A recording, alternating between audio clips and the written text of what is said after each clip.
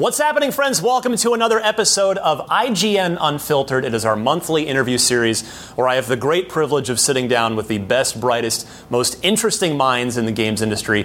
Except this month, I'm standing with... I'll explain in a moment. Hang on. Although you probably already figured it out if you're watching on video. Sean Krankel is my guest. He is the co-founder of Night School Studios. And if you're going, I kind of know, that name sounds vaguely familiar, this will do it for you.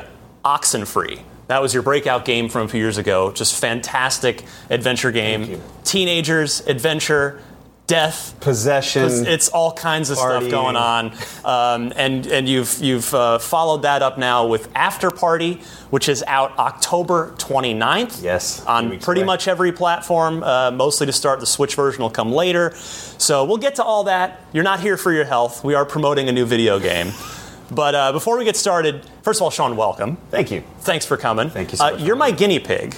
So I thank you for that, because you might notice if you're watching on video, if you're listening on audio, please check out the video this month, because we're in our new bar arcade. I think I legally can't say barcade. I think somebody owns that. That's like a trademark thing. Ridiculous. It might have just gotten bleeped right now. I'm not sure. But yeah, we're here. We've got our setup. We've got some cool set dressing, which I think maybe one of the shots I'll pick up.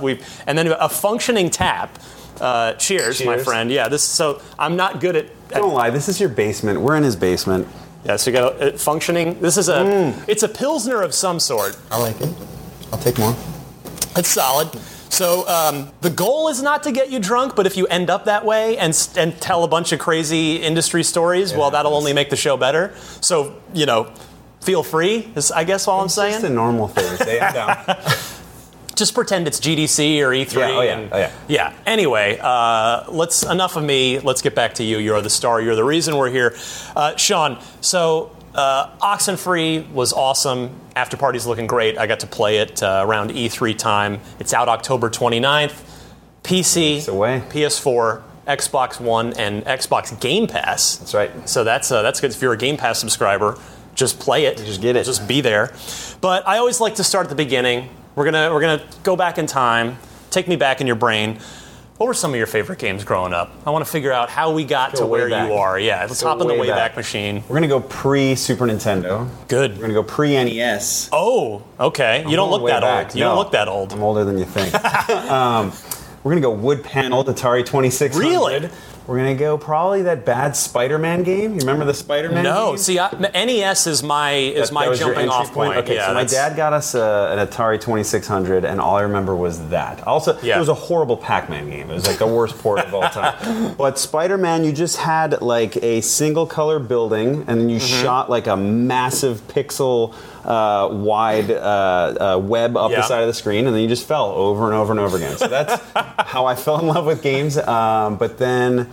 yeah, probably Mario 3. I mean, all of mine are going to sound like everybody else's. That's Mario okay, 3 though. is It's your story. So great. But then a lot of the, like the LucasArts stuff is massive. I was going to ask you about that, yeah. So Day of the Tentacle in particular, although Sam & Max, Maniac Mansion. I played Maniac Mansion on NES. I didn't play it on PC, which was just a slog. Have you played that recently? Have you tried it? No, not in a little while, yeah. It's brutal. I mean, you can still microwave a hamster, but it's rough. But yeah, the I would say definitely, like all of those that I mentioned. But my favorite of all time, Link to the Past. I've probably played Link to the Past, 30 times. That's a solid answer. So good. We got Link's Awakening out now. So that's you can't beat that. Yeah, it's good times. But all right, so you've been gaming since you were a kid. Yes.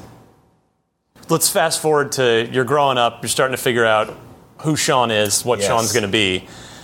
Tell me, I learned so much. I love doing this show for a million reasons. One of them is I just learn all kinds of crazy stuff about each of my guests as I prepare for these things. You worked on a late 90s soap opera television show called Sunset Beach. Wait, before that?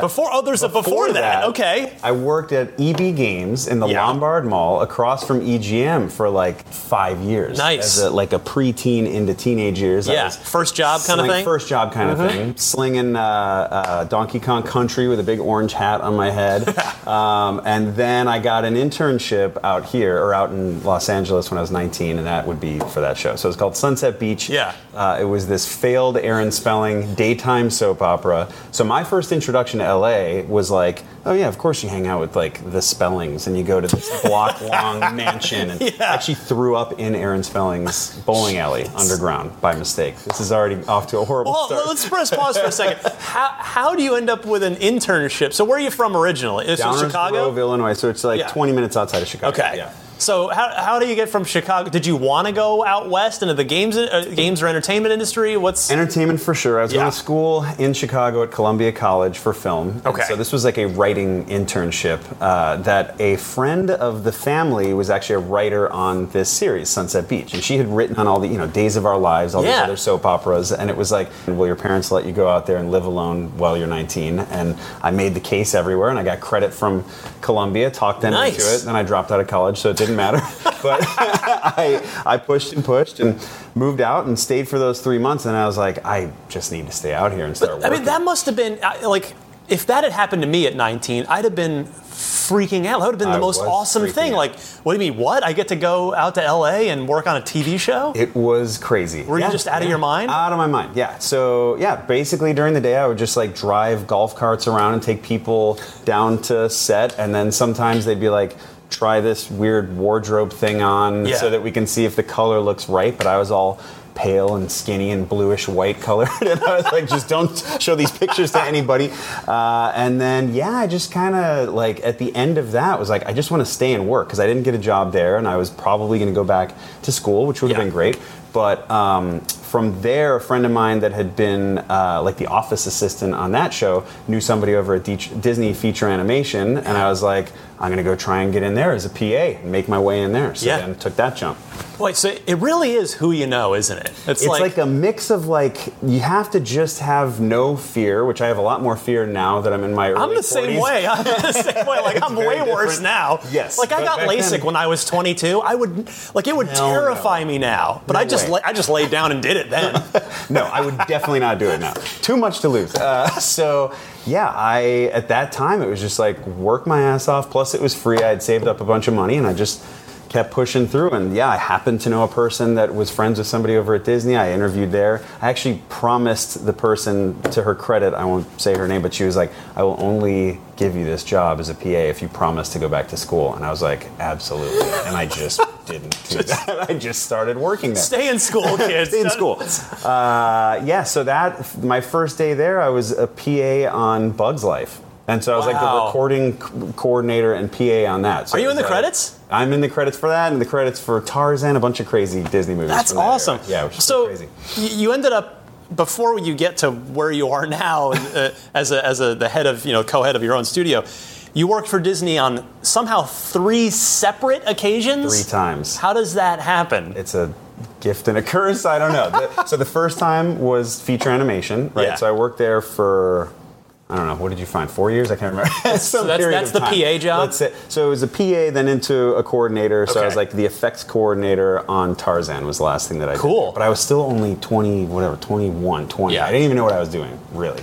And what I realized at that point in time was like I was climbing a totem pole that I didn't really know what I would do there, because within Disney, certainly at that time, you had to be like a story artist if you were going to have a creative impact on how the narrative worked, which I was not, or you had to be an animator or a variety of other things. So it was like there was this production path there that seemed cool, but these movies take, for people that don't know, it's like 4 to 8 years to make an animated movie. Wow. So major commitment. Yeah. And so after that period of time, that's when I was like, I want to get out of this. But I still did not know how to get into games at all. It was another kind of fluke. So was the games thing, was that just like always in the back of your head, like, man, I'd love to make video games? Hyper passionate about games. Yeah. Like every aspect of my life was games, from like outside. So I was a big like pen and paper guy, but not on D&D, on the Ninja Turtles RPG instead. There was a pen and paper. Oh yeah, that sounds pen awesome. Ninja Turtles thing, and it was all like the old comic style. So hyper violent. They're all tied up red. Eastman and Laird stuff. Like there was crossovers with ninjas and super spies and a few other things, and there was just this big crazy. Yeah, thanks. So anyways. So, wait, hold on. Do you roll? Are you playing one of the turtles in this pen and paper, or you make your own character? And I made... Who were you? His name... This is horrible. His name was Nemad, which was Damien backwards. Yeah. I was 13. Don't hate. He was scaly. He had blades coming out of everything. He was covered in blood. My mom probably should have called the police. What was he a mutation of? It was like everything. Everything. It was like when you go to Subway and put all the soda in one cup. Right. I had that mentality. And so you drew him in some like notebook paper. Drew him in notebook paper, rolled a bunch of dice. Yeah. Here we go. That's cool. And it was like, he would go and stop drug deals in warehouses, things like that, as mutants do. So games are always in the back of your head. You're playing games, pen and paper, and video game. Yes. So was there? What made you want to be a game developer? Was it that sort of that love that was always there, combined with this sort of production path in entertainment that's not going quite where you want it to go, or where does it come from? Exactly that. And I will say, looking back, it probably seems like it all fell into place with a major plan in place, but it was more like I knew I wanted to stay in LA. I knew I wanted to work in entertainment and or games. Yeah. I was looking for games jobs, but at that time, this is like 99, right? So in 99, there wasn't a very clear path. It wasn't like, I'm going to go to USC and have this huge game career that's going to, sprout from that. It was everybody's path back then was very odd, right? Yeah. So at that time, it's another one of these things where it was like somebody that I had worked with during the Sunset Beach era, she had mentioned to me that she had a friend who was also like a coordinator over at Universal Interactive at the time. So Universal Interactive was this perfect kind of crossover for me because I had the experience of where I had just been the last few years on the film side, and Universal Interactive was on the lot. This is when they were still working with Insomniac and working with Naughty Dog. Mark Cerny was like just leaving as the head of Universal Interactive at that time. Yeah. And I interviewed there for like an associate producer gig, and it wasn't even a design thing at all. It was much more on the production path, and it just worked. It just happened. You're in your early 20s at this point. 21, maybe 22. And so in my notes, you ended up heading up a team that was working on a platformer for Universal. Is that correct? So that is correct. So in the very beginning, I was working on a couple of the Crash spin-offs, and these were the bad Crash spin-offs. The moment when Naughty Dog is like, bye, and then it's like, here's a really whack PS2 game or whatever. So I was working on that, doing some design work and working as an associate producer. But Microsoft at that time, this is before the first Way Xbox before came Xbox, out, right? yeah.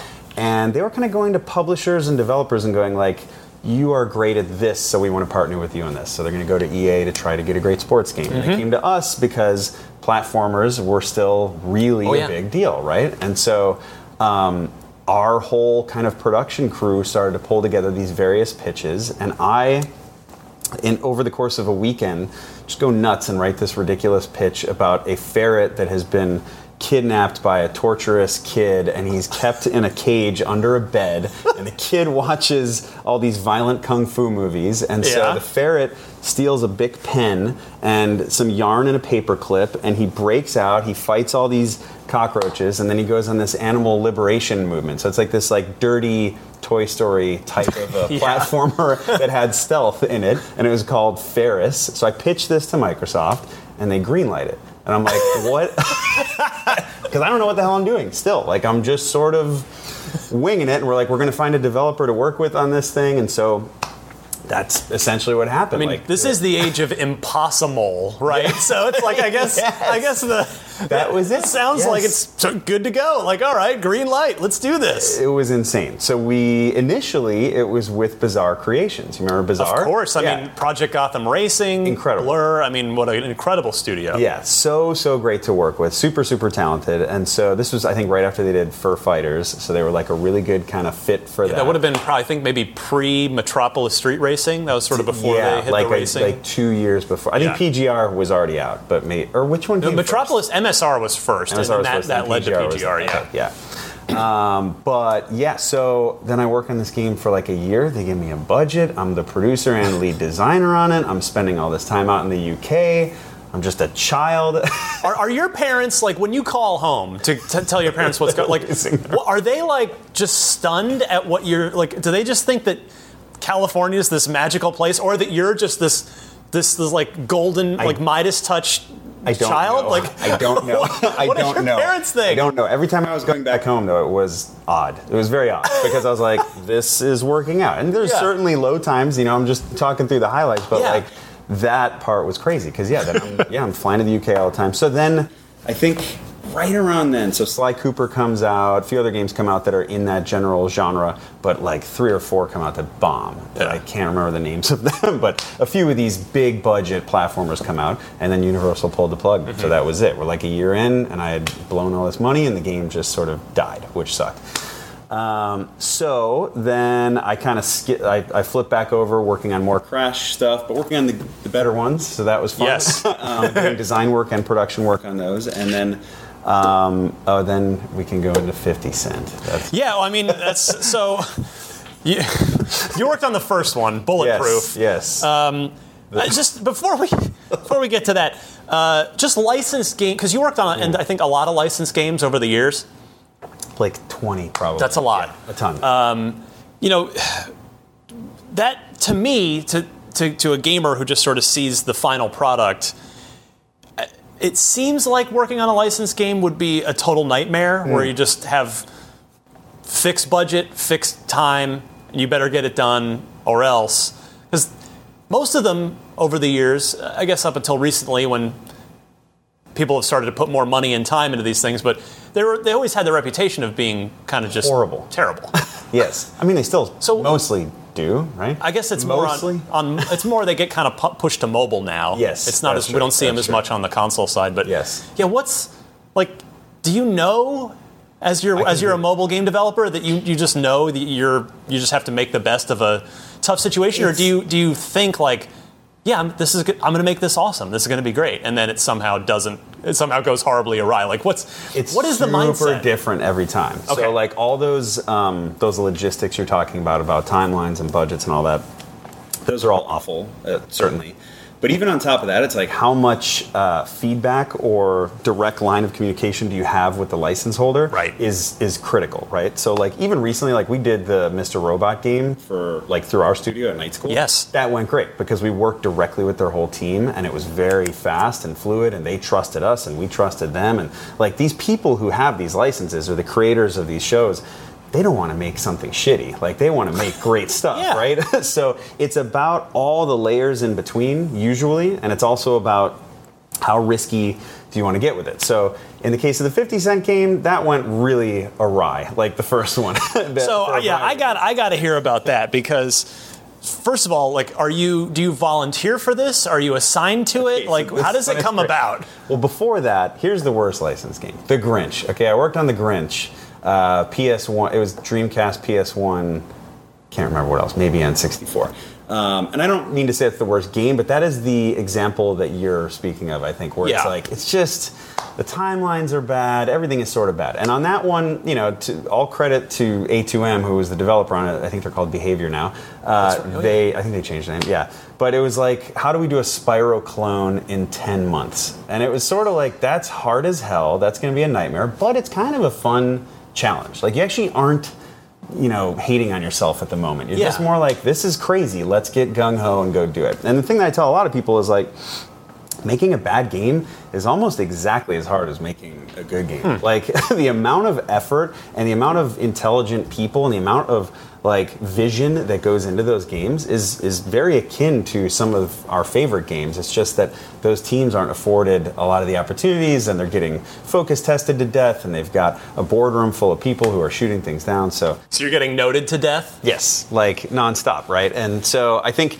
for a game like that, that's going to inherently put out a product that's not that great. But like I said, in the case of the Mr. Robot game, that worked out really well, and there can be sort of any spectrum in between. Right. 50 was weird because I was like initially sort of the internal flag waver just behind like, let's make a thing, like we should do this. And Interscope Records was basically part of the big same parent company. So that's why that all started. Okay. And at the time, Interscope was like, we want to make a game. We think that this guy's going to be huge. And the more we looked into it, it was like, yeah, he's going to blow up. Get Rich or Die Trying hadn't come out yet. Yep. He was, obviously under the tutelage of Dre and Eminem. And so then it turned into like, okay, let's get behind it. We actually started making a much bigger game. a much bigger game. It was like an open world GTA clone initially with another studio that I don't know if I should mention, but they're a great studio. Yeah. That got really far enough along. Then it got canceled. And then at the last minute, it was like, we still need to make this game for Interscope. So, fast forward, 50 Cent Bulletproof is another one of these like 11-month titles, right? I mean, it's like a brutal timeline. So, the team there, like I mentioned earlier, when you talk about people that do great work, that are working their butts off, like the lead designer went on to do Darksiders 1 and 2. Wow. Like most of that team went on to do really incredible things, but just had a lot of challenges thrown at them. Man. And how do you feel about that game now? Like, it was fun. No, I mean the game was not fun. Working on the game was a blast. I think the game is what we all think it is. It's like a pretty bad third-person shooter. I think that Blood in the Sand ended up being much better. Well, I left before that really. I was going to say, like, if you tell people you worked on the 50 Cent game, does everyone immediately think it was like, Blood in the Sand? You're like, yeah, that game was cool. I'm like, oh, well, it wasn't that. How about the other one?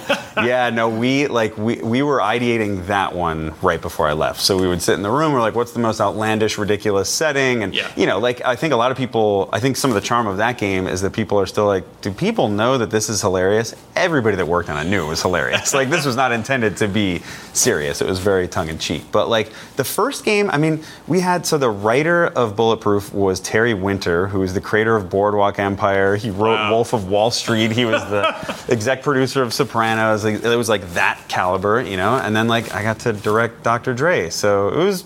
I liked working on it. The game's not great, but it was fun to work on. That's pretty cool. Yeah. All right, so let's fast forward. When and how do you connect with your cousin Adam, who'd worked at Telltale on coincidentally probably my two favorite Telltale games, Wolf Among Us and Tales from the Borderlands, and decide to start your own independent studio? So we connected when he was born, and for years we had wanted to work together. So we actually worked at the same company most of that decade. Like he was at Universal doing QA while I was there.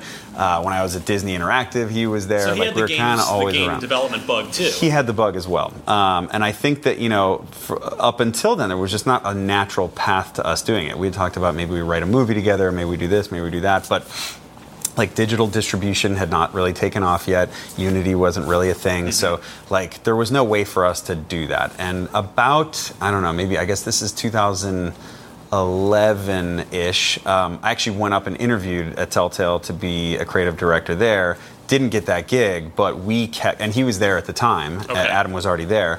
And at that point, that was the light switch where we were both like, we want to do something special together. Let's figure it out and let's be very aggressive about it. Like now it's time to shit or get off the pot. Yeah. So we spent about 6 months ideating what we'd want to do. This is while I was still at Disney. He was at Telltale. And then I got laid off at Disney. And then that was the perfect kick to get things rolling, basically, because I had a 2-year-old daughter, and it was like, you have basically 5 months before you burn through all your savings. Right. Let's get this thing off the ground. And so we pulled together like a business plan and the general structure of Oxenfree in that period of time. Did one or the other convince? Like who was leading the charge on that effort? Because that's a big decision. It's a huge decision, especially when he was already gainfully employed while I was without a gig.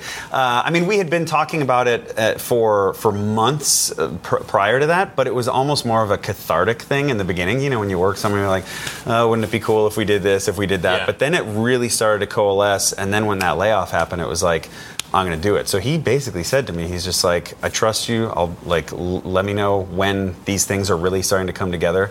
And we worked at night a lot on what a proposal would look like and how we could actually go out and raise some money to try and get a game That was done. The next thing I wanted to ask you. It's like, I've had 1 million developers in here and it's fascinating to me every time, but like, how do you go get money? It's not cheap to set up shop. I mean, you probably, I don't know how many employees you guys have. I'm sure it's a dozen or more. We're up at 13 now. 13, but back then we were 4. So. But still, it's like you got to pay people. You got lawyers for all the 401k and all this and that, like toilet paper. But first, you got to raise so who do you even target? Do you start like at a bank, or do you look at like investment firms? Or that's a great question. For this specific thing, it was another case of making the most of prior working relationships. So you're like a charmed man. You know that, right? I had left games for 5 years in the middle of everything we talked about, and went to work on the marketing side of things. And so I worked at a marketing agency. I wrote like a bunch of ARGs, which you know what an ARG is, So did a bunch of creative work for games and film on the marketing side, and decided that I wasn't a marketing person. Like I was okay in that space, and I got the entrepreneurial itch from doing that, because you're out pitching and you're getting shot down all the time.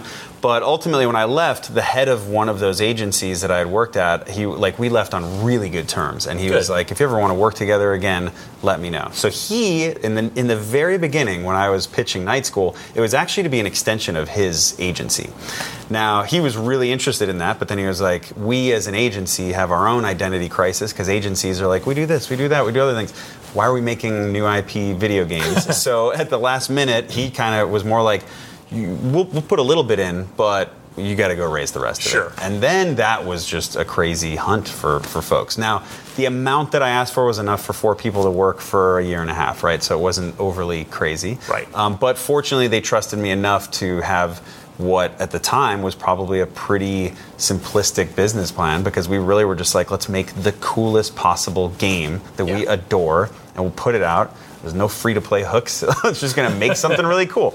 And that's how it came together over the course of those 6 months. So what lessons and wisdom does Adam impart from his time at Telltale, either good or bad, right? Like, this totally worked, we should do this, or let's make sure to not do this at all. I'm sort of curious, because, I don't know. I mean, this is a while ago. Telltale, obviously, and unfortunately, ended very badly, which, I mean, in my opinion, certainly seemed to have been poor management from the top that sunk the studio. So what were there some sort of obvious lessons that you guys had learned to live by right away? So only the creative ones, not the business ones early on. The creative ones, it was more like, how can we siphon his learnings about branching narrative design that he got there in the short time that he was there? Because I think he was there for like a year and a half, 2 years. But he still oversaw a ton of projects there, and they had a lot of great process in place in terms of like how to reinforce player agency and how to really get choices making sense. And so and he's just a great writer. And so I think in the beginning it was like, how do we take that from what they require 200 people to make, and how do we let 4 people do it? And how do we like distill that? Because in the beginning we were just like I think we talked for a while about going, how do you take Limbo and The Walking Dead and mix them together? That was like the mission statement. That's a killer elevator pitch right there. And that's really what we were pitching. It was like Limbo and The Walking Dead. Like, what if you're playing Limbo and you could talk while you're doing it? And then that got us this momentum. But over time, I think it was less about when he started there, and it was more like, because we worked with them on the Mr. Robot game and on an unannounced thing that ended up going down when they went down. Yeah. And during that time, then we really realized, like, just stay lean and stay innovative. Yeah, because you guys didn't get paid for that, is what I read. There was a chunk that we did not, right? So that was rough. Was that scary? Like, hopefully you planned for that? I mean, I can't imagine having a client that can't or won't pay. When we're that small, it's like a blow to the side of the ship that is almost, you can barely recover from it. So fortunately, we have so far still sort of mixed doing original IP and then doing some outside like client work here and there. And so like NBC Universal with Mr. Robot, and then the Mummy game that we made, which let's just skip over that one. Isn't that kind of Hollywood thing of like, one for them, one for us? It's literally sort of like that, yeah. And there's licenses that we would want to like knock out of the park, and those ones we wanted to do as well. But like, we are not allergic to working with partners who will keep us safe and who are good to work with, So, but when that happened, it was terrifying. So, Night School spinning up. Which, by the way, so does the name Night School come from the fact that you guys started by working in the evenings. You know what? I wish it was that. It's just we're like, it sounds cool. I swear to God, it was more like it's evocative of a little bit of that. Well, you can set your own narrative right now. You can actually. No, it was really like it was just that vision of like there's youthfulness, there's stuff going on after hours. Yeah. There's all of that, but there's no hyper specific thing. Yeah. So did the idea for Oxenfree, it sounded like, did that come right at the studio's onset? Like you had that going in, like that was your and Adam's idea heading into this whole thing? It was there were two things. I'm going to refill you, by the way. Please do. I was giving thee the eye. Good pour. It's a little better. It's a little better. There we go. Great pour. Okay, not bad, it's right? I don't do this for a living. Thank you. Look at that. That's a really good pour. We had two ideas that we wanted to somehow merge. One was just a pure design idea, which was like, how can we make story the toy? Yeah. So like, if every other studio is going, story is this connective tissue between what the real gameplay is, we were like, how do we just make the gameplay story? And so communication and all of that was like a thing that we wanted to make sure there was no cutscenes, we never took control away from the player, and there was more like an ability for the player. And so from that, knowing how small we were like, well, let's start to develop ideas for a story that a team this small can make. So a desolate island is a pretty good place for something like that. A small cast is a pretty good place for something like that. Them not having machine guns and rocket launchers is probably pretty cost effective for us. And so on the other side of that, like we're just huge fans of like Spielbergian 80s teen, preteen stuff. And it wasn't overly saturated yet. Like Stranger Things hadn't come out. None of that was really out yet when we started because it was 2014, like right when we were starting. And so those two things just kind of kept feeding each other. It's like the toy is talking and we want a bunch of teens who are dealing with teen coming of age stuff. Yeah. And we kept going, but the ghostly nature of it, that came later. We didn't have that yet. So at what point during the project, I always love asking this question of everybody that's made something cool, when do you know that you have something special? Is it like on paper up front, like this is going to be great, or is it not until gamers are playing it, like, or somewhere in between? I'm always curious.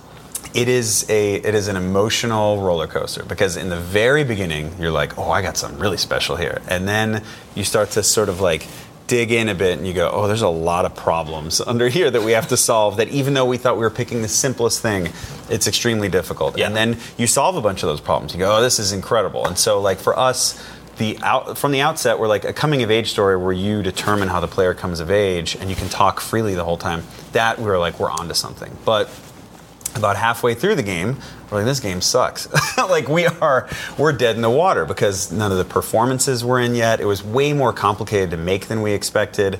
Like there's so much performance in the characters' animations. There's so much in terms of like, how do you convey fear and tension when the camera is so far away, right, and we don't have the language of film to work with where we're cutting between people. And so for a long period, it was like, I don't know if this is going to work. And then right towards the end, we're like, okay, this feels special. So it's definitely a roller coaster. Huh.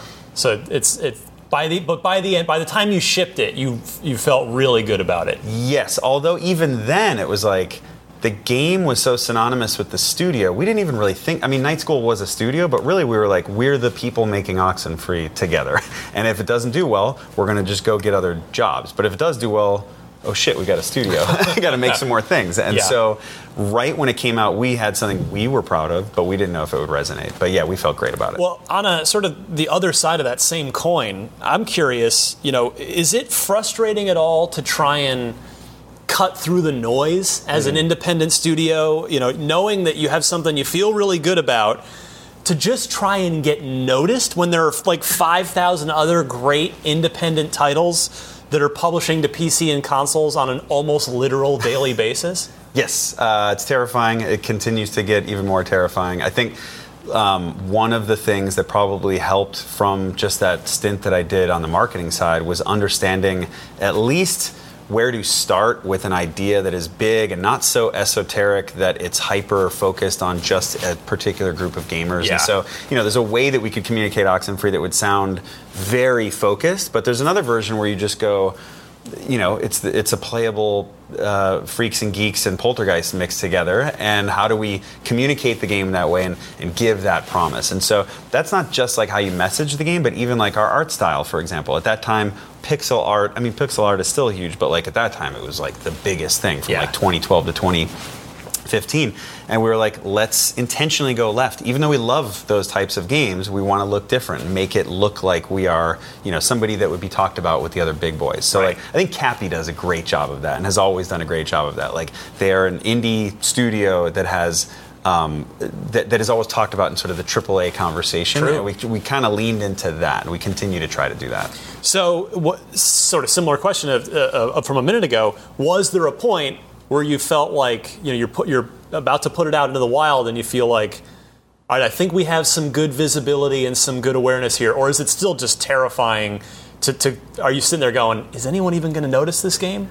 It's definitely terrifying even once it's out, right? So like, we got pretty good reviews, so that helped, but even then it's like, how do you get people to latch on to the aspects of the game that we think they should latch on to? And with a game like Oxenfree that has so much sort of mystery behind the story, we were very precious, I think, early on in all the wrong ways. We were like, check this out, isn't it mysterious? And then didn't really convey what was happening in the game. And over time, we changed how we messaged that. So like when the PS4 version came out a few months after the Xbox and PC version, we leaned into the mind-bendiness of the game. And we leaned into the time loops and the puzzles and all of that intrigue and kind of pulled back from some of the things that were more kind of generic, because it's not a horror game. We don't want to sell it as a horror game. So you just find ways. I think for us, one of the biggest things was like talking to the community a lot and understanding what they love, because for us, we're like, it's a jambalaya of a lot of stuff we love, but maybe there's only 3 things that people are really resonating with.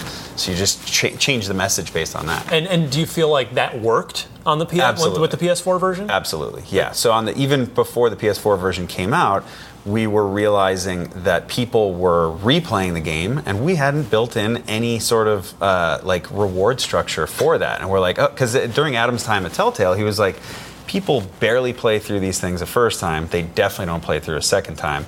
We started looking at our metrics. We're like, people are playing Oxenfree 1.5 times on average. Wow. So they're usually playing 2, 3 if they're really into it. And we're like, there's nothing there for that. So we built the New Game Plus version then that really fit nicely with the fiction of the game, because there are time loops, and we found a way to make it feel like that's the complete version of the game, and then it just blew up. It really blew up after that. I love hearing that. So to the one more thing on the discoverability thing, because it's a fascinating topic to me as somebody. I mean, it's a big part of my job. I'm the previews editor here. It's my job to try and filter what IGN should cover that's coming up. And back when I worked at Official Xbox Magazine, it was a lot easier, both in terms of it was a single platform, just Xbox, and there weren't, like, we could literally look at every single game that came onto Xbox. Now, with even if I did just cover Xbox here,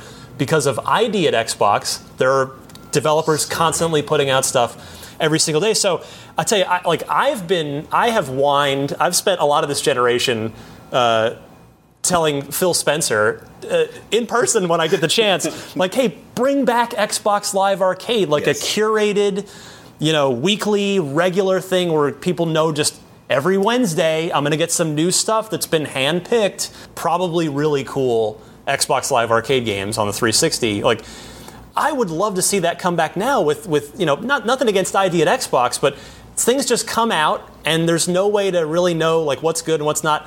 Are you with me on this? Would you like to see the platform holders kind of do some curation? I mean, Apple's trying to do this with Arcade, with their Apple Arcade, and looks like they might be off to a good start with that. But as someone who makes independent games, are you with me? That would thrive on that? Yeah. Well, as a consumer, 100%. And then as somebody that's running a studio, 100%, yes. But I think it's, there's a double-edged sword, right? Like there's, for the smaller teams, maybe they're not going to be able to get as much recognition. But there's such a fire hose of content out there all the time now. And it's hard to differentiate when you've only got, a second of somebody's attention span to understand what the promise of that game is. So the platform holders, like in particular, really, Xbox and Apple now are taking steps towards that, which feels really good.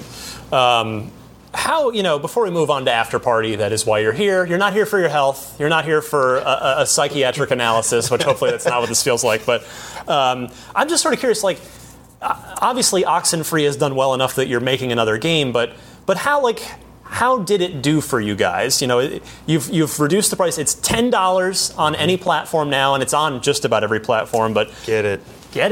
Are you thinking, oh, maybe we should put this on Apple Arcade or a Google Stadia? Like, are you kind of still looking at ways to keep the Oxenfree train rolling? And how has it done for you guys? Definitely. I mean, I think the thing that has been the biggest learning experience for me over this whole studio is, like, as much as you can do that is independent, the better you are off as a studio. And I don't mean that in a weird control freak way. Right. I mean that in like we created Oxenfree, we own Oxenfree, and now that is a thing that we can pull levers on whenever we want. We can put it on sale, we can put it on whatever platform we want, and it continues to grow, and we want to keep building like evergreen franchises and games that don't feel particularly like, oh yeah, that obviously came out in 2015, 2016. And so Oxenfree was a slow burn. Like, it didn't just take off immediately. I think it took about a year before it was like, it really found its footing. Interesting. But then once it did, it just like snowballed. And I think that's awesome. Yeah, I mean, it's been great. We've done over 1 million units across multiple platforms. Yeah, and that's like sold. And then but from things like Game Pass and elsewhere, I think it's like installed over 3 million times. So it's pretty crazy.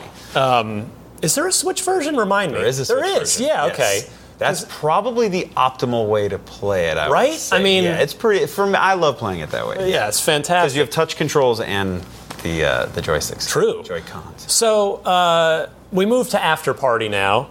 You go from teenagers trying not to die to young adults who are dead. Unfortunately. So I ask you with all due respect as we sit here with beers, did the idea for this game where you're trying to outdrink Satan to escape hell, did it come about while you were sober? No. No. Neither did the ferret game from earlier in our conversation.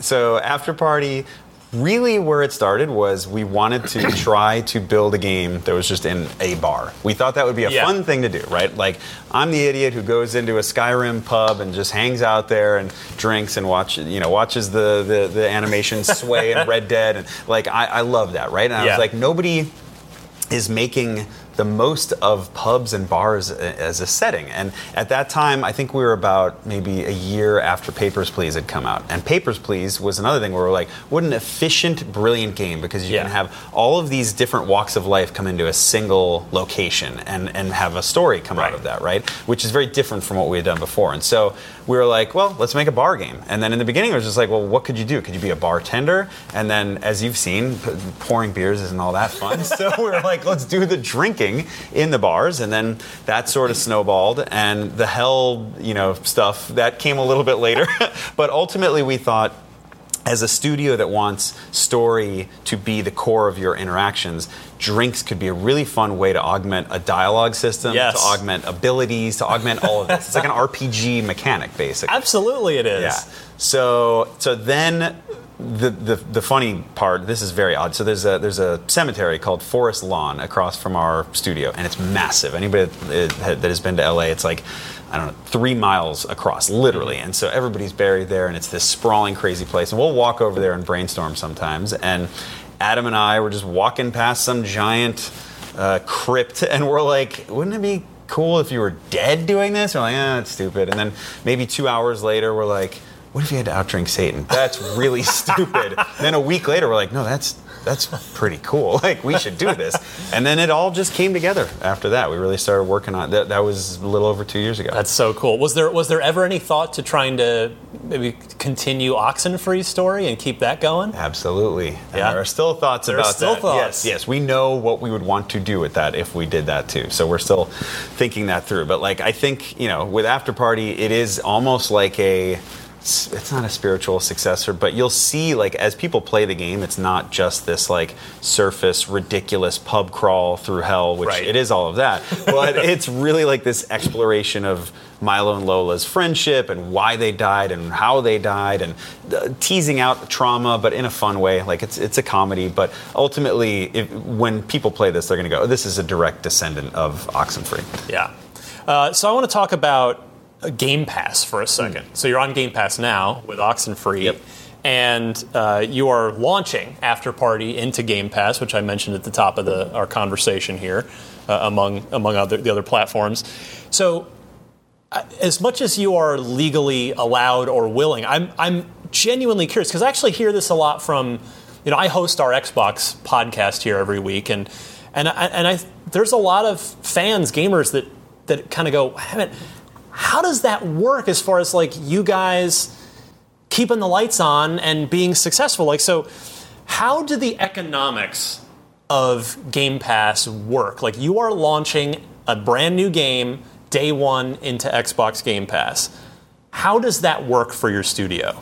So we wouldn't have even done it if Oxenfree didn't do so well via Game Pass. So what happened with Oxenfree was like, Oxenfree had come out via ID at Xbox. We already had a great relationship with them. And prior to Game Pass launching, they were like, we want to flesh out this catalog.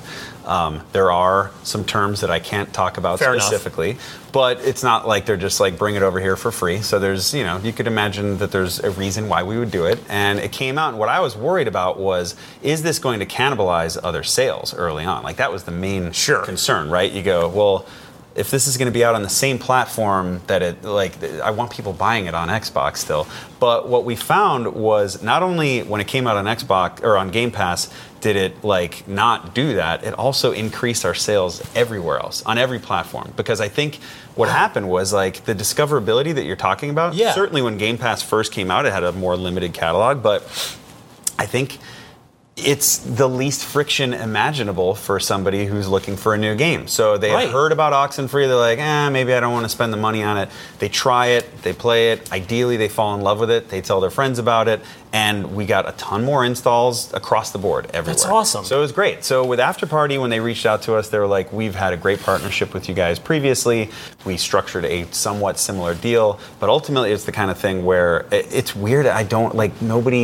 Nobody at Microsoft has told me to say this, but it really is like one of the best things to happen for the game industry. I completely agree. It's incredible, yeah. I think in 5 years this will be the industry norm, and we'll look back on buying games as a probably a weird thing. But so are there like, maybe you can't say, but are there multiple sort of options? Like, is it like an upfront payout to say like, okay, we're gonna make sure that you guys are comfortable, and then you don't get anything else from there, and it's sort of like we're going to make you comfortable and that's it? Or is it like do you get kind of a little piece? I guess I just don't understand sort of for the financial health of the studio. What I don't know, without specifics, obviously. Like, can you kind of speak in general terms of how it's advantageous? I think to you guys? It might be different for other studios, honestly. Like, maybe they've all negotiated totally different types of deals. For us, it's very similar to what I hear selling a show to Netflix feels like. So, like, for us, that's kind of how the structure feels. But it's been, I bet for other people, it's different. I don't know. So it's effectively you're removing some of the risk. You're raising your floor and lowering your ceiling. Maybe is that a fair generalization?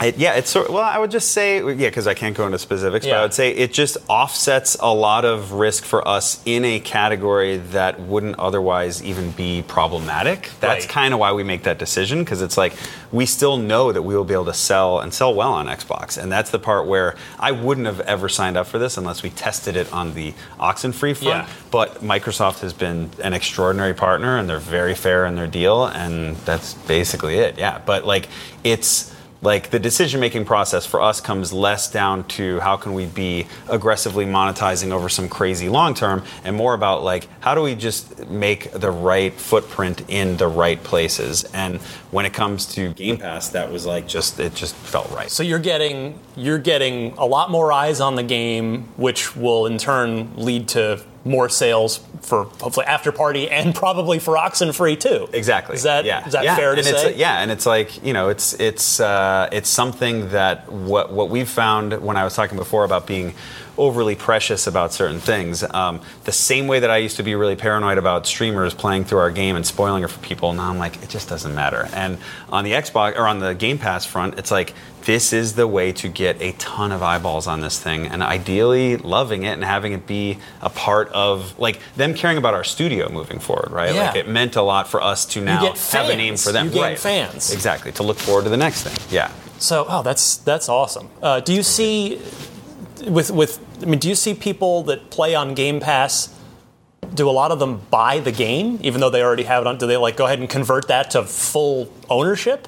So because Game Pass can run out, we've seen a lot of people then if they don't continue with their subscription, they do that. Or what we found is that they'll end up buying it on other platforms too. Nice. So okay. they'll double, triple dip across the board. Yeah. Oh, that's so been really cool. Like I think there's something about the size of our game and like just the genre that makes people sort of feel like I kind of want to own this on 2 or 3 platforms. You want to hang on to it forever. Right.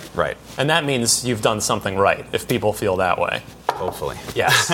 All right, just a couple more questions and I will let you go. Yeah. You're 1.5 beers in. This is solid. That you know of. So you mentioned early in the interview LucasArts point-and-click adventure games, which are extremely near and dear to me as well. I'm so fortunate to have met Tim Schafer, somebody he works 3 blocks from here at Double Fine, and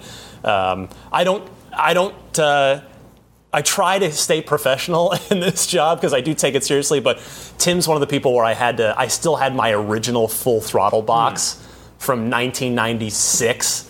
And, one of the first times I ever got to meet him, I had him sign the box. And have you had a chance, because you mentioned LucasArts adventure games, have you met Tim or Ron Gilbert or any sort of your adventure game heroes, as it were? I don't know Ron. I wish I did. I've met Tim on a number of occasions now. And the first time I met him, I was a blithering idiot. And fortunately now I think I've composed myself a little better each time that I see him. But no, he's great. He's like the humblest, kindest, coolest guy. And it's very hard for me to reconcile how important the games are that he's made and continues to make with where I am now. Because like a lot of what we do, obviously the DNA of a lot of what we do comes from that lineage. What? Who are sort of your game industry heroes? You said you've been playing since you were a little kid in Atari 2600.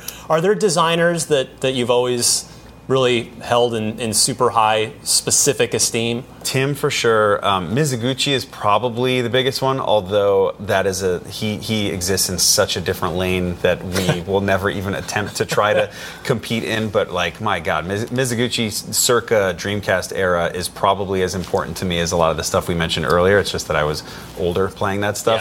Yeah. But yeah, actually that's all I would say. I would start and end with Mizuguchi. What do you hope gamers, again, October 29th? Yes. Game Pass? PS4, Xbox, PC. And what's if it's not Game Pass, what's the price? Are we $19.99? $19.99. Okay. Yeah. So that's the message that everyone should take away from this interview. And that the game is amazing. It's about 2 friends who die and go to hell and have to drink their way out of hell, like we're doing right now. Wait, this is hell? We're in hell? We're dead? Oh no. I've made some terrible choices along the way. But yeah, what are you hoping the gamers take away from After Party? What is your hope there? I think at the highest level, just that they laugh, because it's a very different game than what Oxenfree was. Yeah. Like we set out to make this game to feel more like a lean back, watch Rick and Morty or BoJack Horseman with your friends on the couch, Adult Swim style of thing on the surface. And then the further you dig and the further you play through it, I guess the next layer after having fun and laughing would be, oh wow, this touched my heart even more than Oxenfree. There's a lot that we are not really talking about yet in terms of like the exploration of their friendship and why they're in hell and the nature of all these various people that are there. So I think there's going to be a lot of surprising stuff in the game. But ultimately, just I hope you laugh and have fun in it, because it really does, like, we feel like it feels like an episodic binge-worthy series on Netflix or something. It fit like a crazy adult animated show. Awesome. Who doesn't need a good laugh? That's right? it. Now, for sure. Television is mostly like awesome but serious dramas and comedy. Have we fun. Need a Have good fun. laugh. That's what, like, this game is inspired, but like when we started Oxenfree, it was all the Spielberg stuff, like I said. This one, we were like, how do we make a Bill and Ted? How do we make a Beetlejuice? How do we make the Edgar Wright movies? You know, how do we, like, that type of a vibe? And that's, you know, we don't, there's a lot of those movies, but there's not a lot of those games. So we kind of wanted to make a playable version of that. So you guys, Night School Studios just recently celebrated your 5-year anniversary. Congratulations on that. So, last question for you. What does the next 5 years look like? What's the plan? What's the hopes and dreams? So there's a few things that are going on. One, this is the smallest thing possible. Yeah. We're making an after-party beer. Really? I swear to God. We'll put it on this left Well, app. yeah, what is it? I swear to God. It's going to be an IPA. We're very early IPA? on. Yeah, it'll be an IPA. All right. We're early on that. But that's not the important stuff. We just want to keep making story games, but that story gets interacted with really differently each time, like that you haven't seen before. And I think for us, that means more original IP. Like, we have to, like, the reason Oxenfree works, the reason Afterparty works well, and that they don't feel like weird licensed games, is that the story idea was born from a set of mechanics, and the two kind of talk to each other. Yeah. And we just want to keep experimenting in that space. So, you know, we're not like, oh, we're a transmedia company. We're a game studio that wants to make fun, awesome games. But by the end of them, we hope you love our characters. So there will be certainly new IP, and there will likely be revisiting some other IP that already exists. Nice teaser. I like that. Sean Krankel, the co-founder of Night School Studios. October 29th is the day. You need to go on your platform of choice, except for Switch, because that'll come a little later, soonish. Yes. But jump on, play Afterparty, buy it for $20. If you're on Xbox and you got a Game Pass subscription, you can just download it and have fun. Sean, thank you so much. This was a blast. Thanks for being my first guest at the bar arcade / barcade / whatever I'm allowed to say or not say. Clean up now. Trademark. Yeah, we did okay. I think we did good. It was fun. I agree. For more from the best, brightest, and most interesting minds in the games industry, check back every month for new episodes of IGN Unfiltered.